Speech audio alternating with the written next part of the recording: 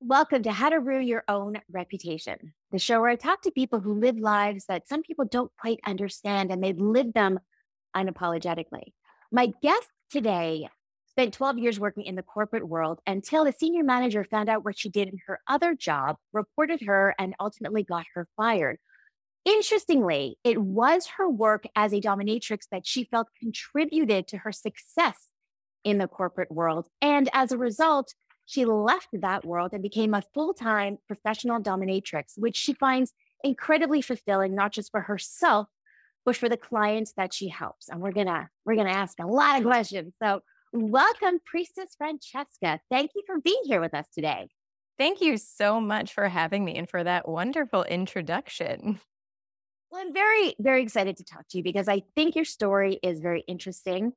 And I've got a lot of questions. As I mentioned earlier, our listeners have a lot of questions for you. But before I get into that, because I do want to know the nuts and bolts of how it works and what services you provide and the people that you work with. But I have to ask first how this came about for you, because I'm pretty sure you didn't grow up thinking, I'm going to be a dominatrix when I grow up. So, how did that come to be? So, when I was in college a bazillion years ago, I had a partner and we were practicing non monogamy. And so, at the age of 19, I was doing lots of exploring and we ventured into the world of kink. And what we didn't know at that time, we were doing a lot of like erotic mommy, erotic daddy play, but without those honorifics. And now in this moment of mental health awareness, I think we would kind of all know like, oh, we're reparenting our inner child. And so that's like the deep work that I was doing through kink at a very young age without really understanding what was happening there on a psychological level.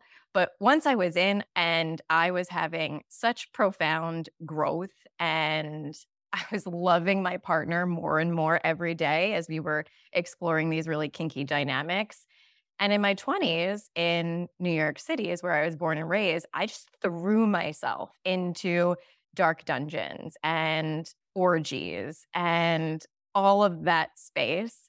And as I was exploring my own things, I was getting a lot of great feedback like, you're really good at this. You're really good at this. Can I send you a submissive that doesn't really know what they're doing? And da da da. And I was really hesitant at the beginning because there is so much stigma around it. And when I realized like how profound and touched I was through these connections and then with other people, it was kind of undeniable. I just came to terms with it. This is my soul's calling. This is what I'm meant to be doing. And as I expanded my boundaries more and more in the kink world, I really got into the psychological piece. And so I found a mentor, Mistress Damianici, give her props. She's a PhD, wrote her whole dissertation on the erotic mind of the submissive man. So being in as a student of hers was life-changing for me. Through that work, I never looked back. And she taught me all of the unique ways that femdoms can show up in the space. And I recognized all of the ways I was playing out psychological resistance and blocks and mental hurdles that I had in the kink space. It was feeding into my work world, my corporate world. So that like insecurity of being the short, you can't see now, I'm 5'2", I'm like Mhm. 125 pounds. I'm a little human, right? And I was working in New York City construction and doing technical sales. So my background's in mechanical engineering. I go into these workspaces. I've got my Timberlands on and my Carhartt. It's just like a fish out of water. So I needed to Mm. dominate those spaces. And so I started really seeing these synergies between, oh, I get through this really tough thing in the kink world. And all of a sudden, I'm so much better at my work world, you know? So you went into the corporate world though after experimenting in the kink world? Because you started in the kink world quite young. Yeah, I did. I was getting my mechanical engineering degree in Mm. college, and then I entered into the construction industry when I was 21 years old. So I was really, like, exploring both of these Okay. realms in parallel for a very long time.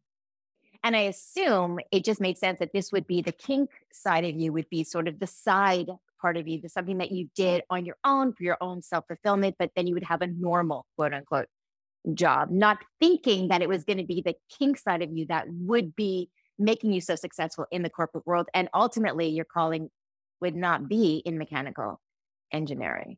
Right. And when I started my professional services while I was still working in the corporate world, it was just because I wanted my energy to be compensated. I wanted reciprocity. I wanted the time that I was putting into someone's kink education, development, well-being to be reciprocated. And so really when I started to take money for it, it wasn't because I wanted to start a side hustle and eventually grow a whole business. It was because I wanted to be honored and cherished and respected. That's amazing because I will tell you, as someone who I've struggled with that for a lot of my life, was not feeling like I was worthy enough at what I was doing to ask for the right amount of payment. I think a lot of women suffer from that. And I think it's great that you did see that. On a funny little side note, I will tell you that I was surprised a few weeks ago when I got a message from a stranger on Instagram, a gentleman who said that he was getting daddy vibes from me and was interested in me dominating. And I'm like, not for free. Right. It was the same thing. I'm like, never considered it. Might, not for free. So I think that's pretty funny. So then what would differentiate, say, a professional dominatrix from an amateur? Is it the payment? Is it studying? How does that work? Mm.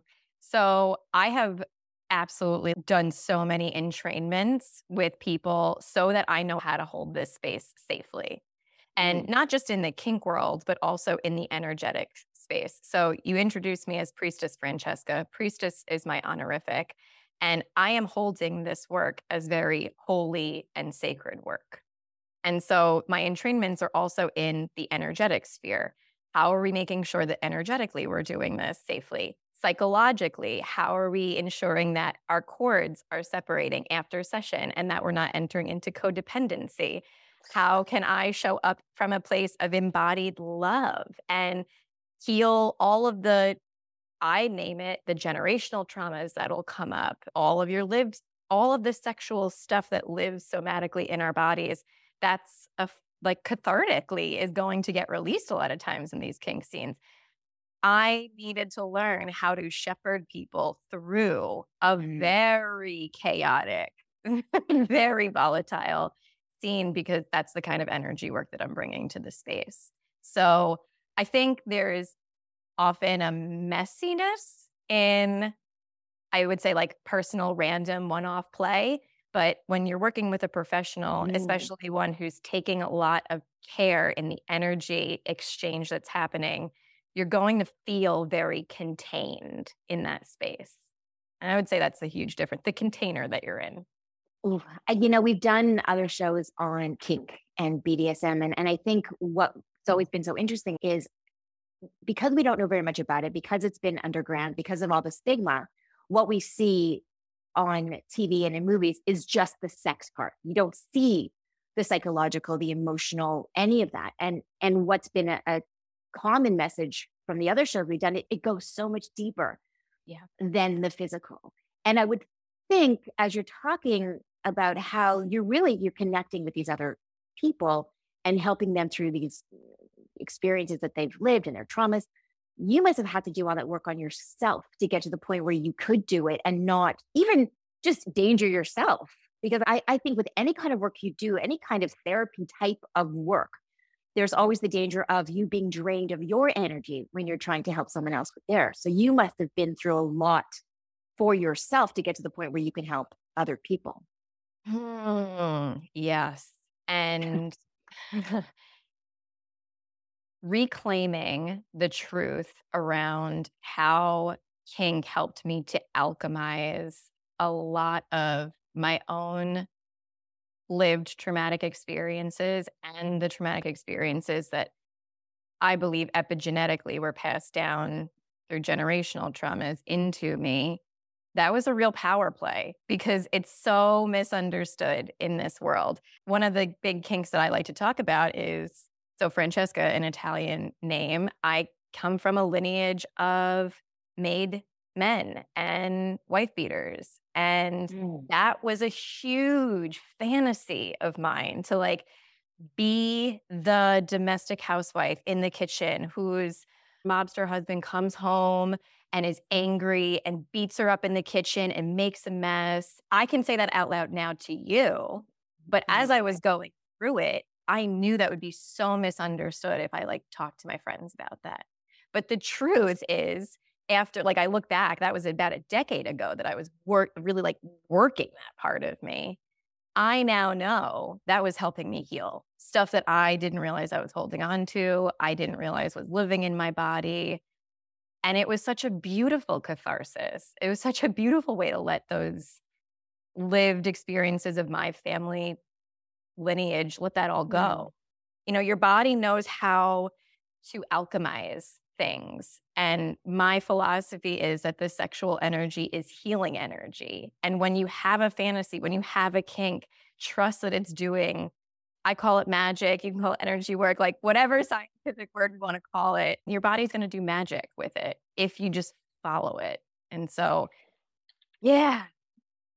Well, I think that's the problem is that with our society, it's we criticize our own fantasies. And I think a lot of people would be blocked from working through them the way you did because they feel shame without even telling anyone, just with themselves. Somebody else might say, oh my God, what am I doing? What am I thinking? That's shameful. That's wrong. And they won't let themselves process it. But when you take the shame away from it and do what you just said, which is, okay, I'm thinking this and feeling this for a reason. There's a reason why I'm feeling this. Okay, now what am I going to do with that? Let me understand that. And then you could work through it. yeah. So that makes it's just we have to be fearless in dealing with the stigmas, or else the stigmas will never go away.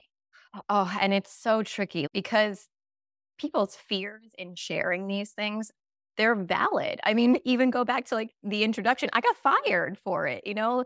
And Mm-hmm. thank goodness I saved up some money. And so that I didn't have to be begging for this terrible job back. You know, it's like, thank goodness I didn't have to do that. But fears can be real. And a lot of the Mm-hmm. work that I'm doing with humans is one, de-shamifying their fantasies and also teaching them levels of discernment that's really important to navigate this super tricky world that we're in right now.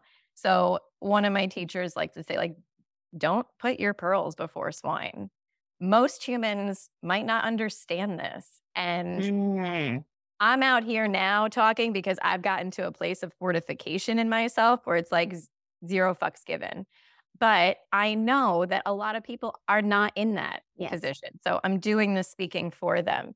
And know that you don't have to go out there and just start talking about all of your fantasies to people who are not going to get it and they're just going to re traumatize you. Like that ain't the move, you know?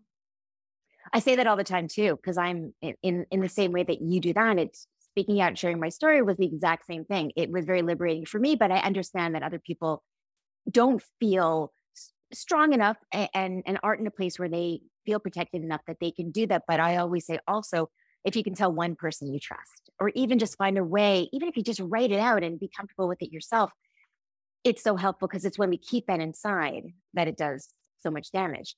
Now, when you were fired, was Mm. there relief when they called you in? Was there some relief, or how did that work? You know, I think I want to put this disclaimer just for some legality is that they never fully said the why. It was through Mm-hmm. grapevine conversations and my internal spy network.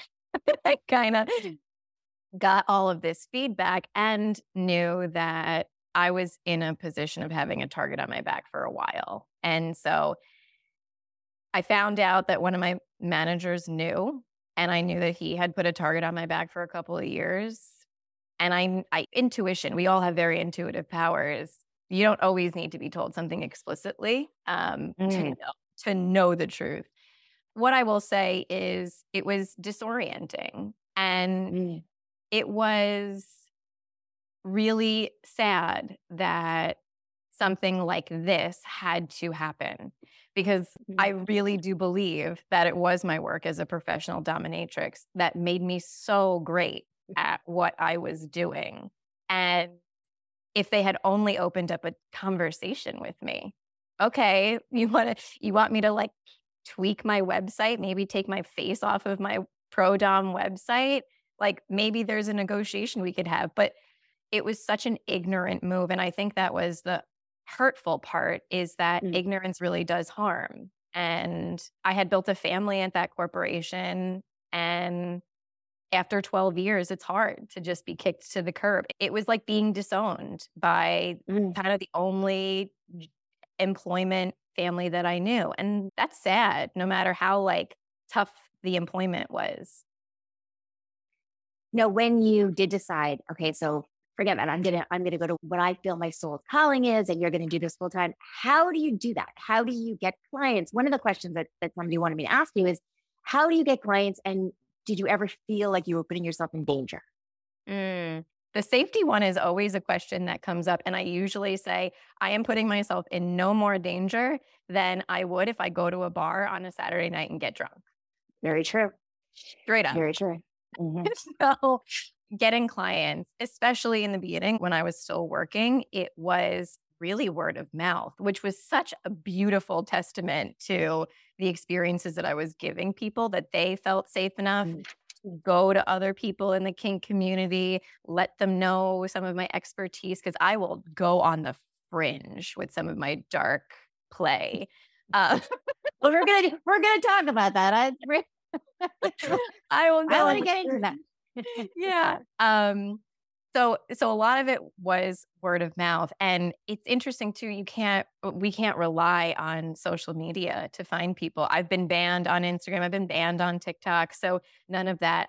I would go to communities. And because I have a very spiritual anchor in this kink work, a lot of my clients would come from spiritual communities who felt totally grossed out by that love and light, like heavenly flowers and rainbows kind of expression of sex. Mhm.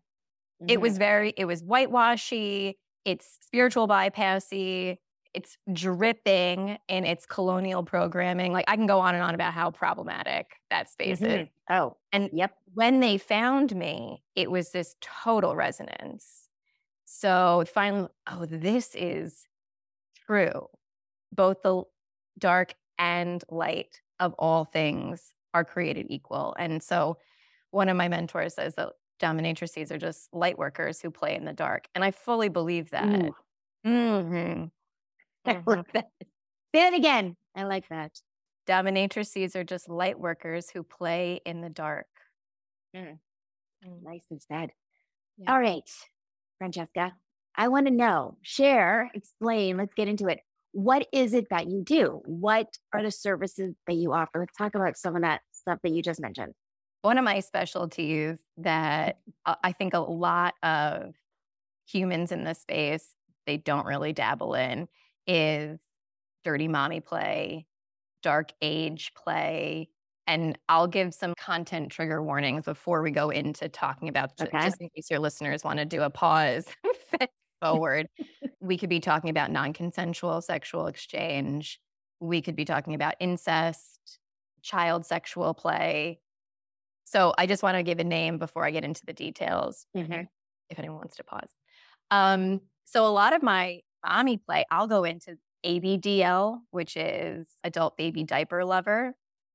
And there is such a thirst. I really want to destigmatize this one because we always see the doms tying someone up, whipping them, hitting them. But I want to destigmatize ABDLers because there's so much shame around it. These are humans who want to regress in terms of mental age space Mm. to a place where they're potentially nonverbal, where they're really surrendering into the care of someone. And there could be physical pain that's existing there. That could be part of the play. But the main thing is they're regressing back. And the play of having diapers on can take so many different forms. Dirtying a diaper in all the ways. Dirty mommy play could be really dark. You know, I could play in a rape space with someone who just had a diaper on. There's a very different energetic in that space. It can really get deep into the psyche of someone when you're saying things like, well, don't you want to be good for mommy? This is how Mhm. you're good for mommy. And then you move into really dirty play. And this is how you're good for mommy. Keeps getting Mhm. in your head. And so it's a really delicate space that we go into in these worlds. And I mean, I see your reaction. There's so many ways where psychologically this could be re-traumatizing. And it takes a very sharpened blade, as I call it, to hold the container for that. When they come to you, when somebody comes to you with something so deep and Mm, really trusting in you, mm. d- is there a way of knowing psychologically where they're coming from? If where they're coming from maybe isn't a healthy place, maybe is a dangerous place, maybe oh, I'm not even sure how to put it. Like I'm thinking they're coming to you. It's something that from the outside world sounds horrible, but they're coming to you. They're not acting out something that is dangerous to somebody else. They're working through it with you in a safe place, is working through something with them. But is there some kind of, and I'm sure there isn't, but I'm thinking psychological background that you have to know about them before you're willing to act out certain things? Yes, totally. So Okay. I think also the difference between a personal random exchange and with a professional is I have a whole checklist Okay. of questions that I have, including some psychological questions. And in my own process, I won't just take someone the next day, right? We're going to build this trust and this connection with the two of us. And that's part of my own process around how I hold back to your question around safety. Like, how do I keep myself psychologically safe? I'm going to keep you in connection for a while to really deeply understand what's happening. And I have a process for that. I have intake lessons, intake self awareness practices, like all of these things. I need you to build this foundation Mm. in order to be with me.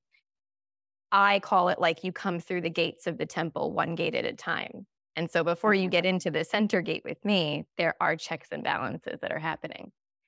What I will say though is I've been called a pedophile for doing dirty mommy play. And what I want to name is that this has nothing to do with children. And these are two consenting adults who are practicing out and carrying Mhm. out a play scene that is fun for us. And that's what I name it. This is adult playtime. And we get to do whatever we want in playtime. We try not to police kids with the building blocks. They're exploring. They're doing whatever their inspiration is taking them. And so adults get to have playtime too. Whatever inspiration you want to do, you want to put on a diaper and come latch onto mommy's breast, then okay, let's play. you know? Absolutely. I mean, the key words right there are consenting adults. Yeah. That's it. That's the key right there. All right. What else? What else is your specialty, or things that people the most common or uncommon things that people come to you for? Yeah. I find a lot of the kink expressions to be very ritualistic. Like I can tether so many expressions back to what I would consider like ancient priestess lineage rituals. And so golden showers or drinking golden nectar, that is so sacred to me. Not everyone gets my golden nectar. Those are like for the special ones, you know? But it's such a beautiful exchange of my fluid to another human being as a sign of devotion and worship of the goddess, of the greater power that is kind of living in all of us. One of the kinks that I find very, and part of me doesn't even think this is a kink, but getting pegging is Mhm. wildly popular, and it is so stigmatized because of homosexuality. And it really is, I consider it piecework. Like pegging men is piecework, because if I help them move through the shame that they are experiencing in asking for this experience, their subconscious programming around homophobia will shift. I've seen it so many times happen. They could be out there in the world saying that they are not homophobic, but if you are saying I'm not homophobic and I don't want to ask my partner to peg me, there's something there. There's an incongruency. You, as a human, are fragmented because you're saying one thing and you're doing another. And I've seen a lot of men start to gain confidence asking their partners for what would be considered taboo through the working with a professional. And we, the professionals are de-shamifying this stuff for you so that you can go out into the world and ask for what you desire. Ask for it. I feel like pegging is becoming more spoken about lately. I do think it's something that is coming out of the shadows a little bit, but you're right. It's totally based on homophobia. I think a lot of men are afraid to ask. A lot of men want kind of the butt play, but are afraid to ask for it because what does that mean? Whereas really, it's pleasure. You're seeking pleasure. There's nothing wrong with seeking pleasure. So that's in my practice of pegging, it's the returning the male-bodied or humans with a penis to a yin field, two states of receptivity. So often humans with penises are conditioned to hold up everything. And if they show any signs of vulnerability, I've heard this on other shows, any signs of vulnerability, they are emasculated. And there's a deep thirst for them to return to these states of vulnerability and receptivity. They just don't have those words for it. So because there's an imbalance energetically in them, it comes out through erotic desire. And hence, I now want to be pegged. Of course you want to be pegged. Of course you want to return to a state of just being and not doing, because all you're doing in life is doing. Of course, that's where your erotic nature is going to take you. And it's interesting because now I think there's such an influx of the negative stuff that we're seeing online about alpha males and all this. What does it mean to be an alpha and how men should be alphas? Where that's going exactly against what you're saying that men really need, is to be able to not feel like they need to be in charge of everything. I know I've always heard that a lot of times when a man will use the services of a dominatrix, it's oftentimes they come from very high-powered positions in their work life, and they want a space where they can not be the one in charge, where they can be the one that's taking the orders. Is that a thing? Totally. And I see humans from all walks. I mean, really. So yes, that is certainly it, where they are deeply craving a place where they can be held, where they don't have to think, where they can turn their mind off. That's definitely part of it.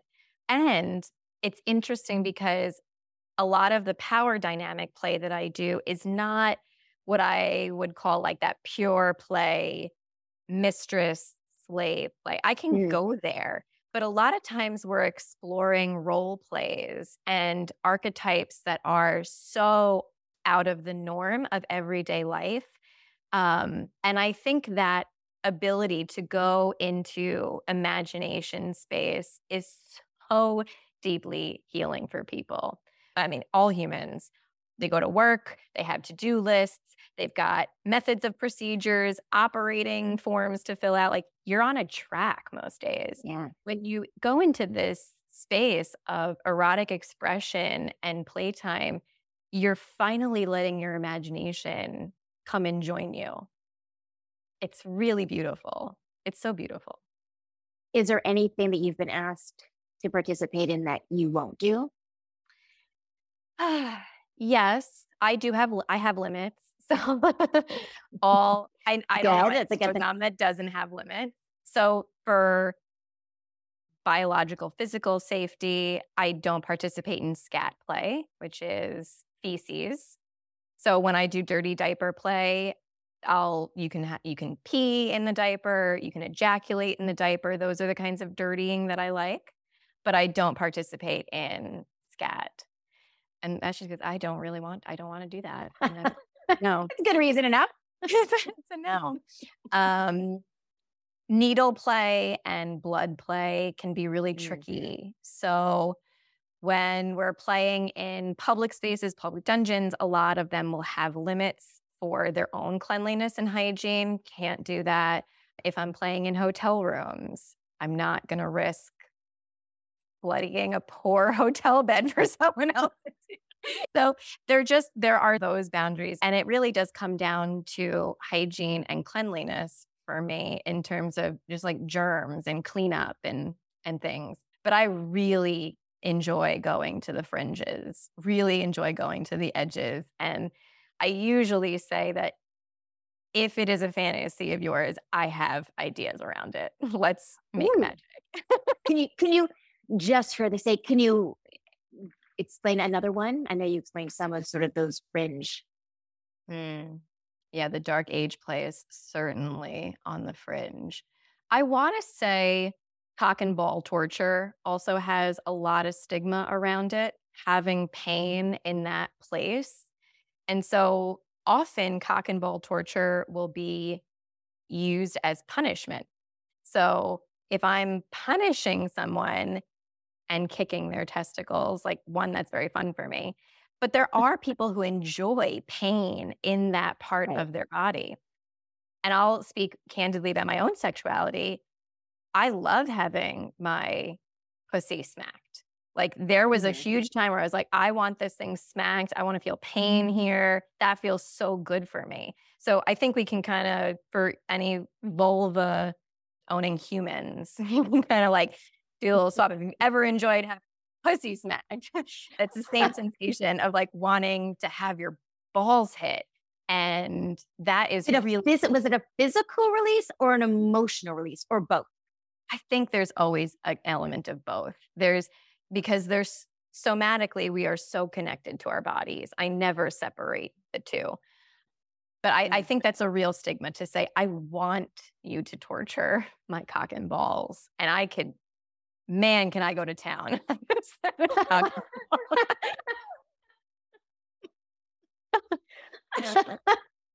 Definitely an interesting thing to put on a resume.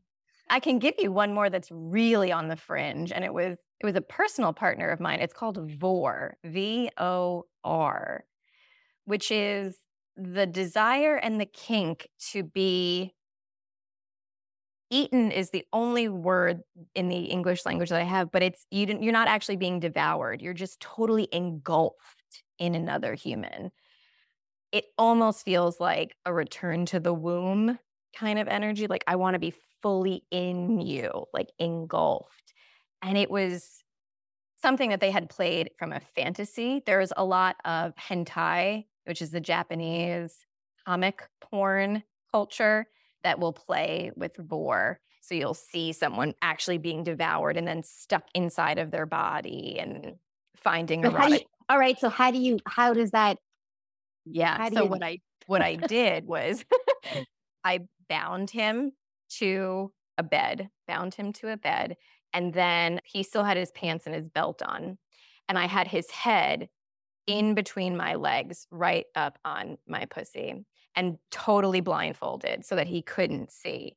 And there was an element of me pulling his whole body into my body. And I was saying all of these things about how he was getting deeper and deeper into me. And then I started playing with blankets and like covering him with these weighted blankets, one and the other. And so he started to actually feel like he was being engulfed by me. That was a really fun one to think creatively. How can I do this in the physical space? Wow. Do you ever work with somebody who wanted to know if you ever work with couples? Yes. So one of the fun ways that I work with couples is through safely opening a relationship. I love working with couples who want to explore ethical non-monogamy, polyamory, any of those dynamics, because I've been non-monogamous since I had my first threesome at 17, actually, and then formally non-monogamous by 19. But I have kind of been there, done that, got the t-shirt. I have made all of the mistakes, and hiring a professional is one of the greatest choices that a couple can make if they are deciding to explore. Hire a sex worker for that. Because what happened, one of the great examples is I had a couple come and work with me. They were so shaky in these desires. And it's really interesting because the wounds and the conditionings, it was a heterosexual couple. So I'll use he and she pronouns. He was concerned about making sure that she felt safe. She was concerned about breaking all of the church rules, but they both knew that they wanted this desire. And working with me over the course of an 8-month period, we got to go really slowly. And in training on how to communicate about what's going on in my body, what's okay, what's not okay, what's coming up for me, we're not taught how to have these conversations, which I think is one of the things the kink world does phenomenally. You go to any kink workshop and there's always one on how to communicate your boundaries. We do that really well. So in training them on how to talk about what's okay right now, what feels good, what's coming up for me, I need to take back my consent in this moment. This is my inner child screaming. My attachment style is getting so anxious. I'm freaking out. What happens when you're working with a professional sex worker is a lot of the threats that come up to, say, going out and getting a unicorn to have a threesome, and it gets really sloppy and really messy real fast because y'all don't know what you're doing. I'm not here to threaten anyone's relationship. I'm here to support the evolution of your dynamic. It's like defenses dissolve. There's a mutual understanding that a wedge is not coming in here. And success story, 8 months later, they're going to Mexico at nudist resorts and swingers resorts. 8 months. And they're having a goddamn blast, So I will say also, I will share just a little bit about myself too. I think that's great advice to go to a professional sex worker. I think 100%. I would add that worse than not going to a sex worker and just finding kind of, don't use someone, don't make the third a friend. Not a good idea. But I think what's so great about what you're saying is that you're tackling the physical part of it. So you're letting them explore that part, but then you're also helping them deal with the emotional, psychological stuff for themselves, but also understanding each other. Because if you go at it just, oh yeah, we're just going to try it because it sounds like fun. So each person is going to deal with their own feelings around what they're doing, but then they're also going to be concerned about what the other person is thinking about what they're doing, and then also what the other person's thinking. So that's a lot of stress to put on what should be a fun, connective activity. So by going to you, you're kind of helping them deal with that, which makes it an easier transition. And I will say this, I've said we've done shows on BDSM, we've done shows on open relationships and polyamory. And the one thing is that communication in all of those, let's say,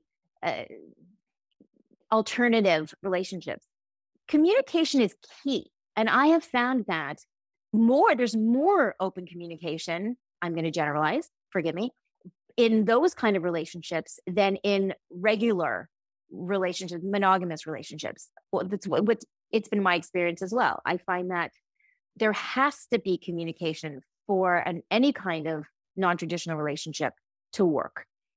And you have to be willing to put that in. Whereas in a traditional monogamous relationship, you're not really taught how to communicate the same way. And so I think that again, the stigma around, I've had people say, oh, how can you be committed to somebody if you're in an open relationship?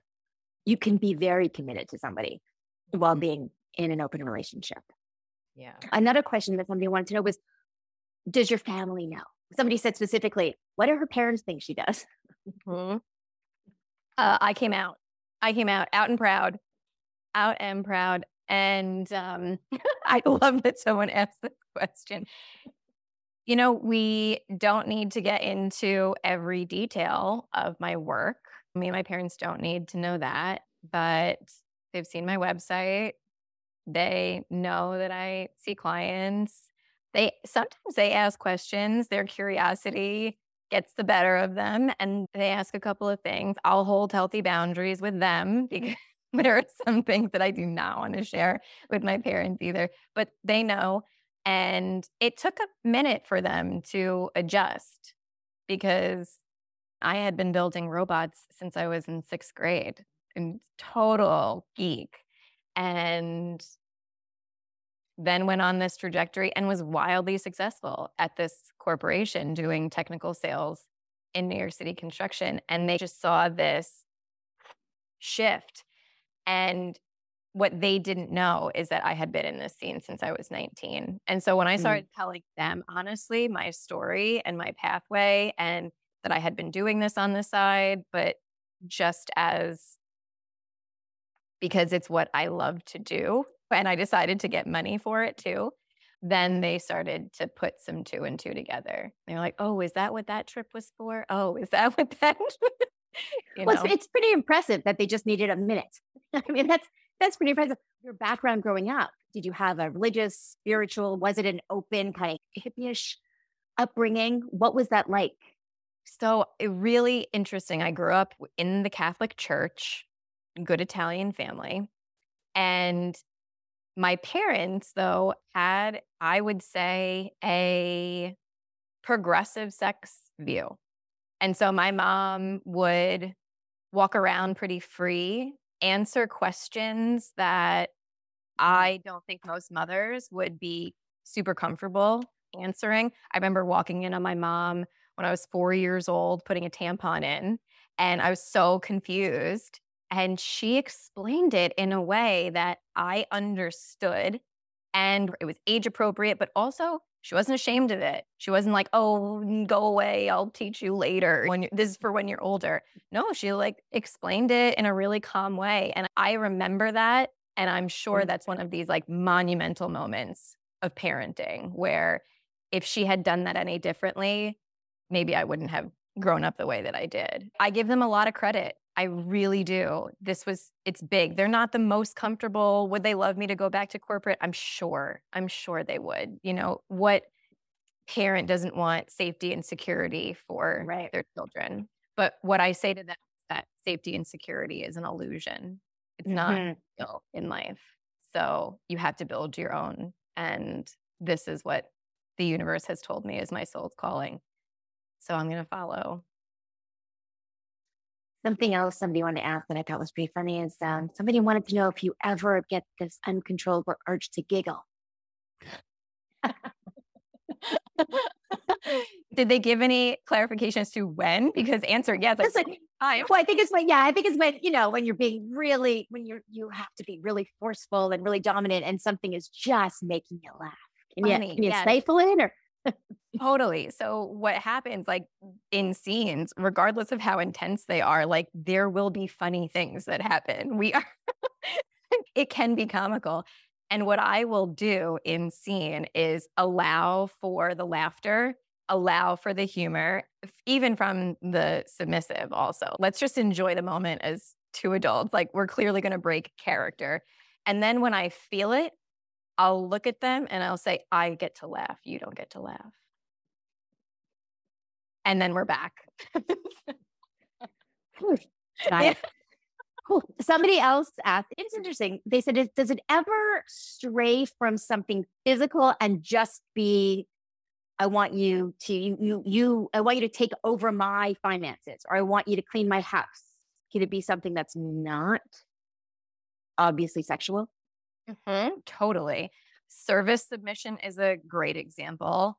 I have service subs who will do my domestic duties, and there's an expectation that they're worshiping me through their service. And so they know I have a lot on my plate. They know I'm busy, and they're going to come and do my laundry. They're going to come and clean. And I love those submissives. Yes, Is please. is More it of too you. late? How do you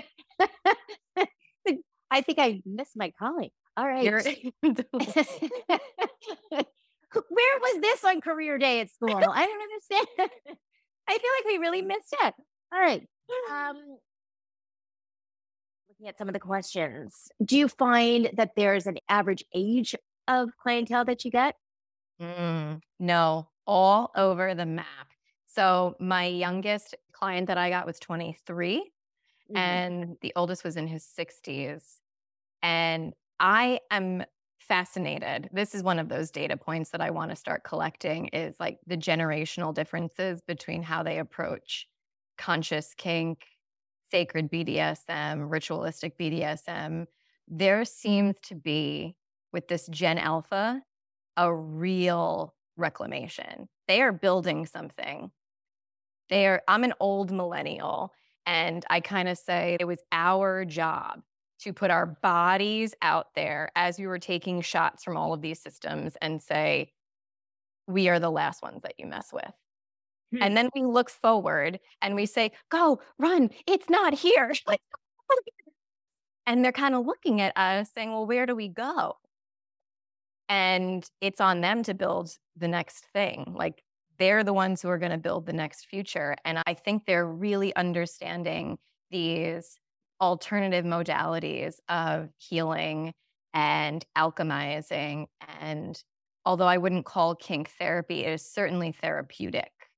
And they're aware of what we're doing in this space. Whereas I find some of my older clientele can be removed from that truth. So there's more shame, do you think, with the older clients and more of a pleasure seeking with the younger ones? Because I approach it with such a spiritual focus, the clientele that comes to me is still aware. They're not hedonists. And I don't work with hedonists, people who just want to come for an hour and play for a little bit. I'm Huh. not the person that you come to. I have so many beautiful humans that I'm in network with that I can refer you to.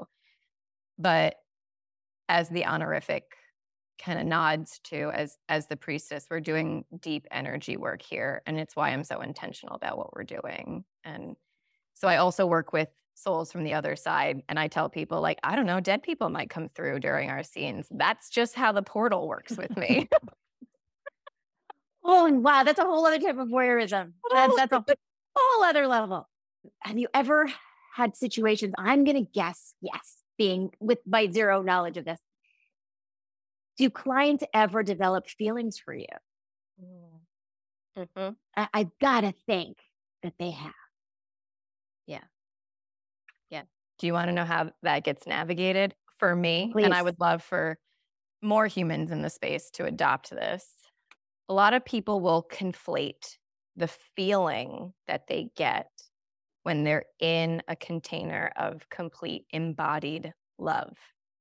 No judgment, no shame, no need to be anything other than you are, truly.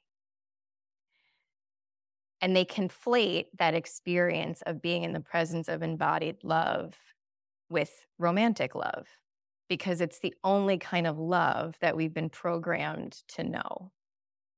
And so when I have humans developing an attachment to me, because that's what I'm feeling, I'm not feeling that it's love, it's an attachment to how they feel about themselves in space with me. I educate them and I say, how beautiful that you now know what it feels like. Be in the presence. You now hold a flask of this sacred nectar of what it feels like to be in the presence of no judgment, no shame, embodied love. This is what you should be feeling when you are in partnerships. And what a lesson for you to learn around what's your yes and what's your no when you go out in the dating world. Well, I'm listening to that, and the first thing I'm thinking of is how rare is that, though? I mean, when you first started explaining that, I was thinking, okay, because that doesn't happen often. No. That's what we're told to look for. That's what we're told to accept. That's what we're told to want and to need. But honestly, I wonder how many people in long term committed relationships feel that kind of acceptance, feel that they can be 100% them. I bet it's not many. I bet No. it's not many. And so I wonder if it's almost making it harder for them to then find relationships because they're like, well, wait a second. This isn't what I felt before. And it's almost an unrealistic expectation because how often can you be with somebody who you can be so yourself with and not have to worry that there's going to be even a littlest bit of judgment? That's tough to find. Because it's tough to find because it has to do with what work that person has done on themselves. So Hmm. I'm a firm believer, as within, Sure. so without. Someone can't hold you in non-judgment and Okay. shame because they haven't themselves Hmm. de-shamified their own. They don't love themselves. They can't show up for you like that because they don't show up for themselves like that.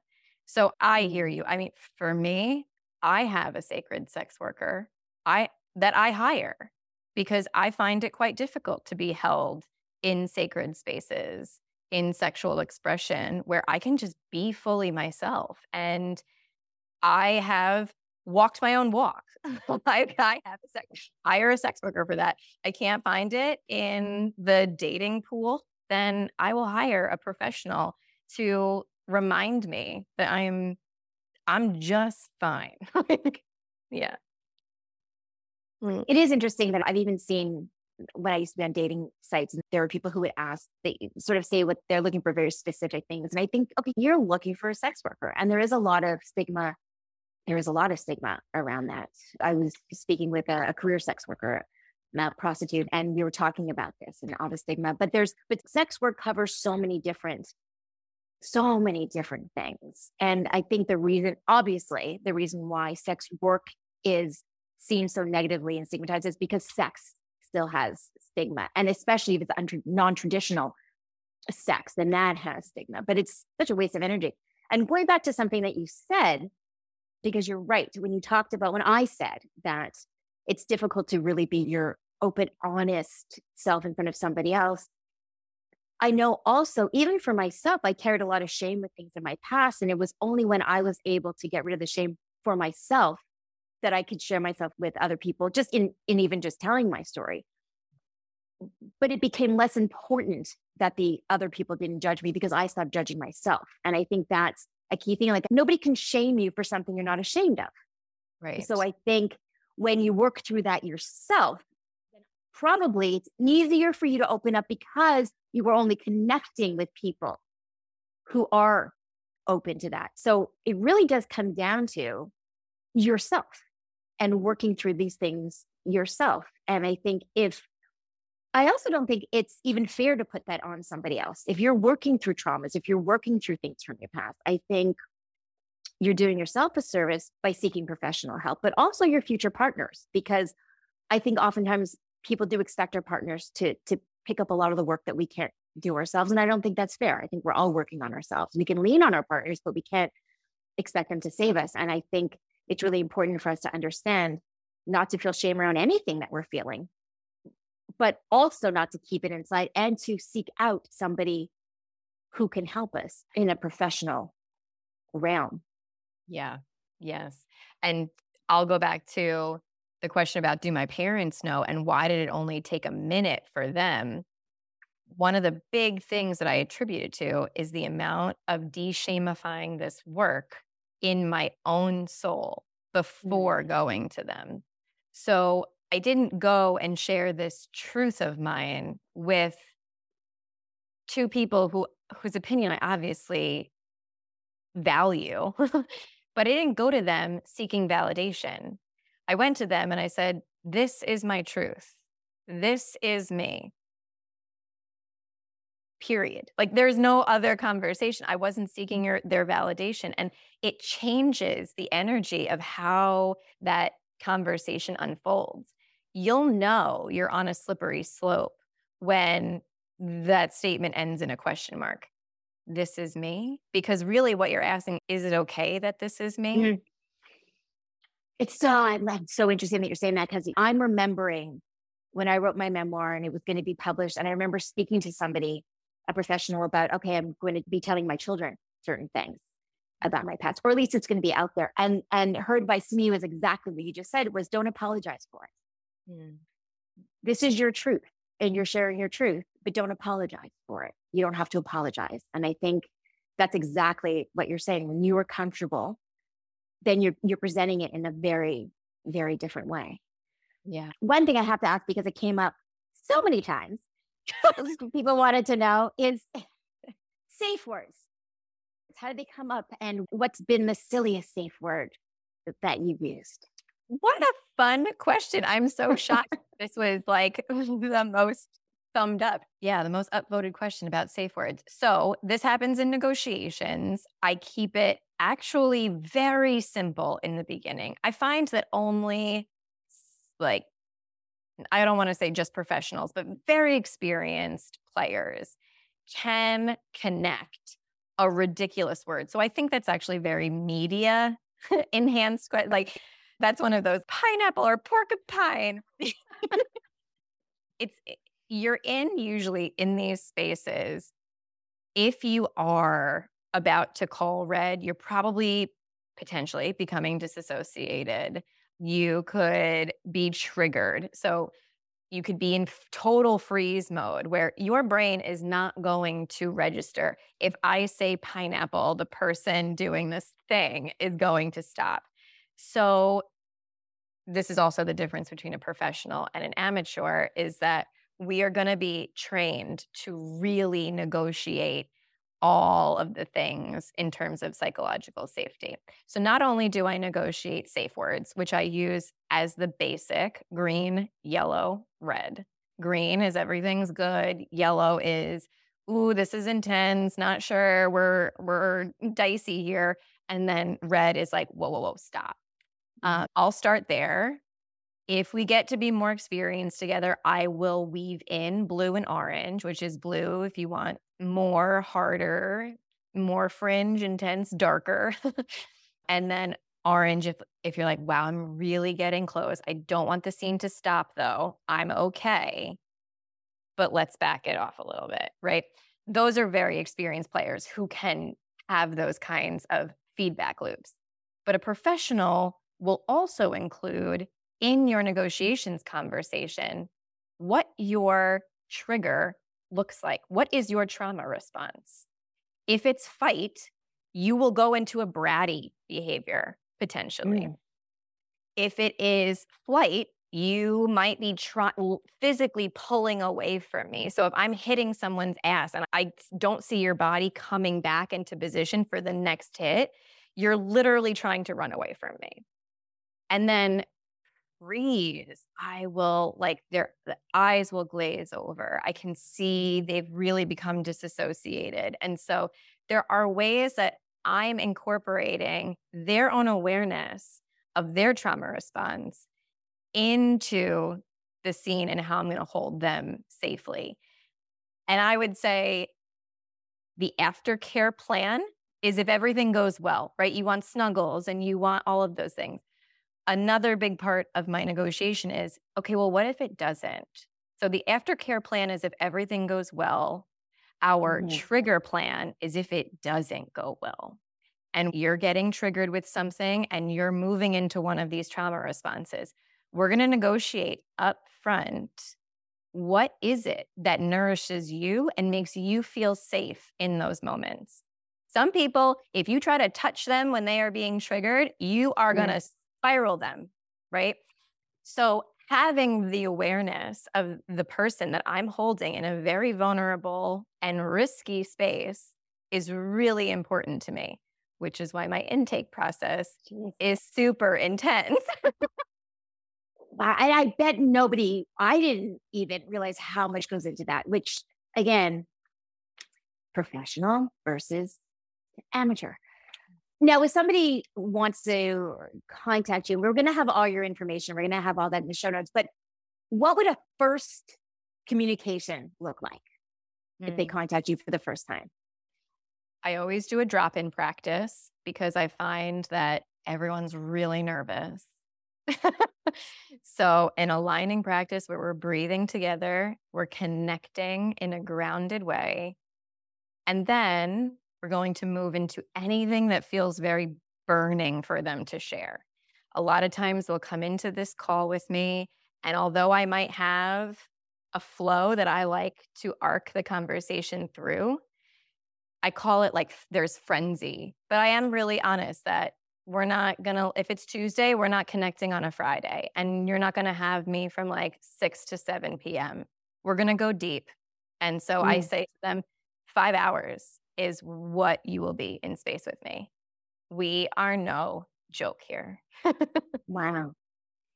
Without getting too personal with your rates, I'm just curious listening to this. Is there a price range? Like, I'm just curious, how do you even know what to charge people for this if it's so Hmm. personalized? What feels fair for me is potentially not what other DOMs will feel is a fair tribute. And the reason is because on the other side of the session, and I put this disclaimer in all of my emails that I am a sacred sexual healer and divine dominatrix and sex magic practitioner. And so my energy work does not stop when you walk out the door. In truth, my work happens 1 day, 2 day, 3 days, just for my own containment and energy work. That's how much I'm alchemizing and transmuting. And it lays me up. Like, I'll be straight up. It lays me up. I can't do more than 1 or 2 of those in a week. It'll drain me. Mm, And the other thing that's different for me with my sessions is you have me on Telegram for 2 weeks after our 5 hour, what I call mini retreats. So things, emotions, attachments, you're wrangling with these things that are going to come up that you might not even understand. You have me on Telegram for 2 weeks, which is the most wow. vulnerable time to just talk it out with me. And then, also non-negotiable, I included a call with one of my integration specialists. I really appreciate this conversation. I love when people will go deep and honest. I think it's necessary. I say all the time, it's the conversations that may make people uncomfortable that are the ones that we should be having more often so that they become less uncomfortable. Before I let you go, Mm. and I said, again, all your information will be in our show notes, but is there anything that you want to say? I want to make sure that before I let you go, that you've said everything that you feel that you need to say on the subject and about yourself. What I'd like to offer to your audience, because if there was someone listening that has been struggling with accepting and loving some of the more taboo and less understood parts of them, I'd like to offer that if you feel called, you can set up a call with me for free. And all you have to do is somewhere in that thing, I want to do a special for your listeners because Amazing. I'm so appreciative of telling my story. Let's go with ruin them. Ruin them. So on my website, I'm sure I know it'll be in the show notes. There's a book a call link, and we will go deeper than what I usually, those are like 15 minutes, but I will allocate a full 45 Yeah. with any of your listeners for free if you put in the intake form, ruin them. That's fantastic. Thank you so much. And thank you for sharing your story with me in such an authentic and genuine way. I appreciate it so much. Thank you for spending your time with me. Mwah. And thank everyone for listening. And I hope you learned a little something so we can understand more and judge a little less. See you next week on how to ruin your own reputation. Thank you, Marcy. Thank you.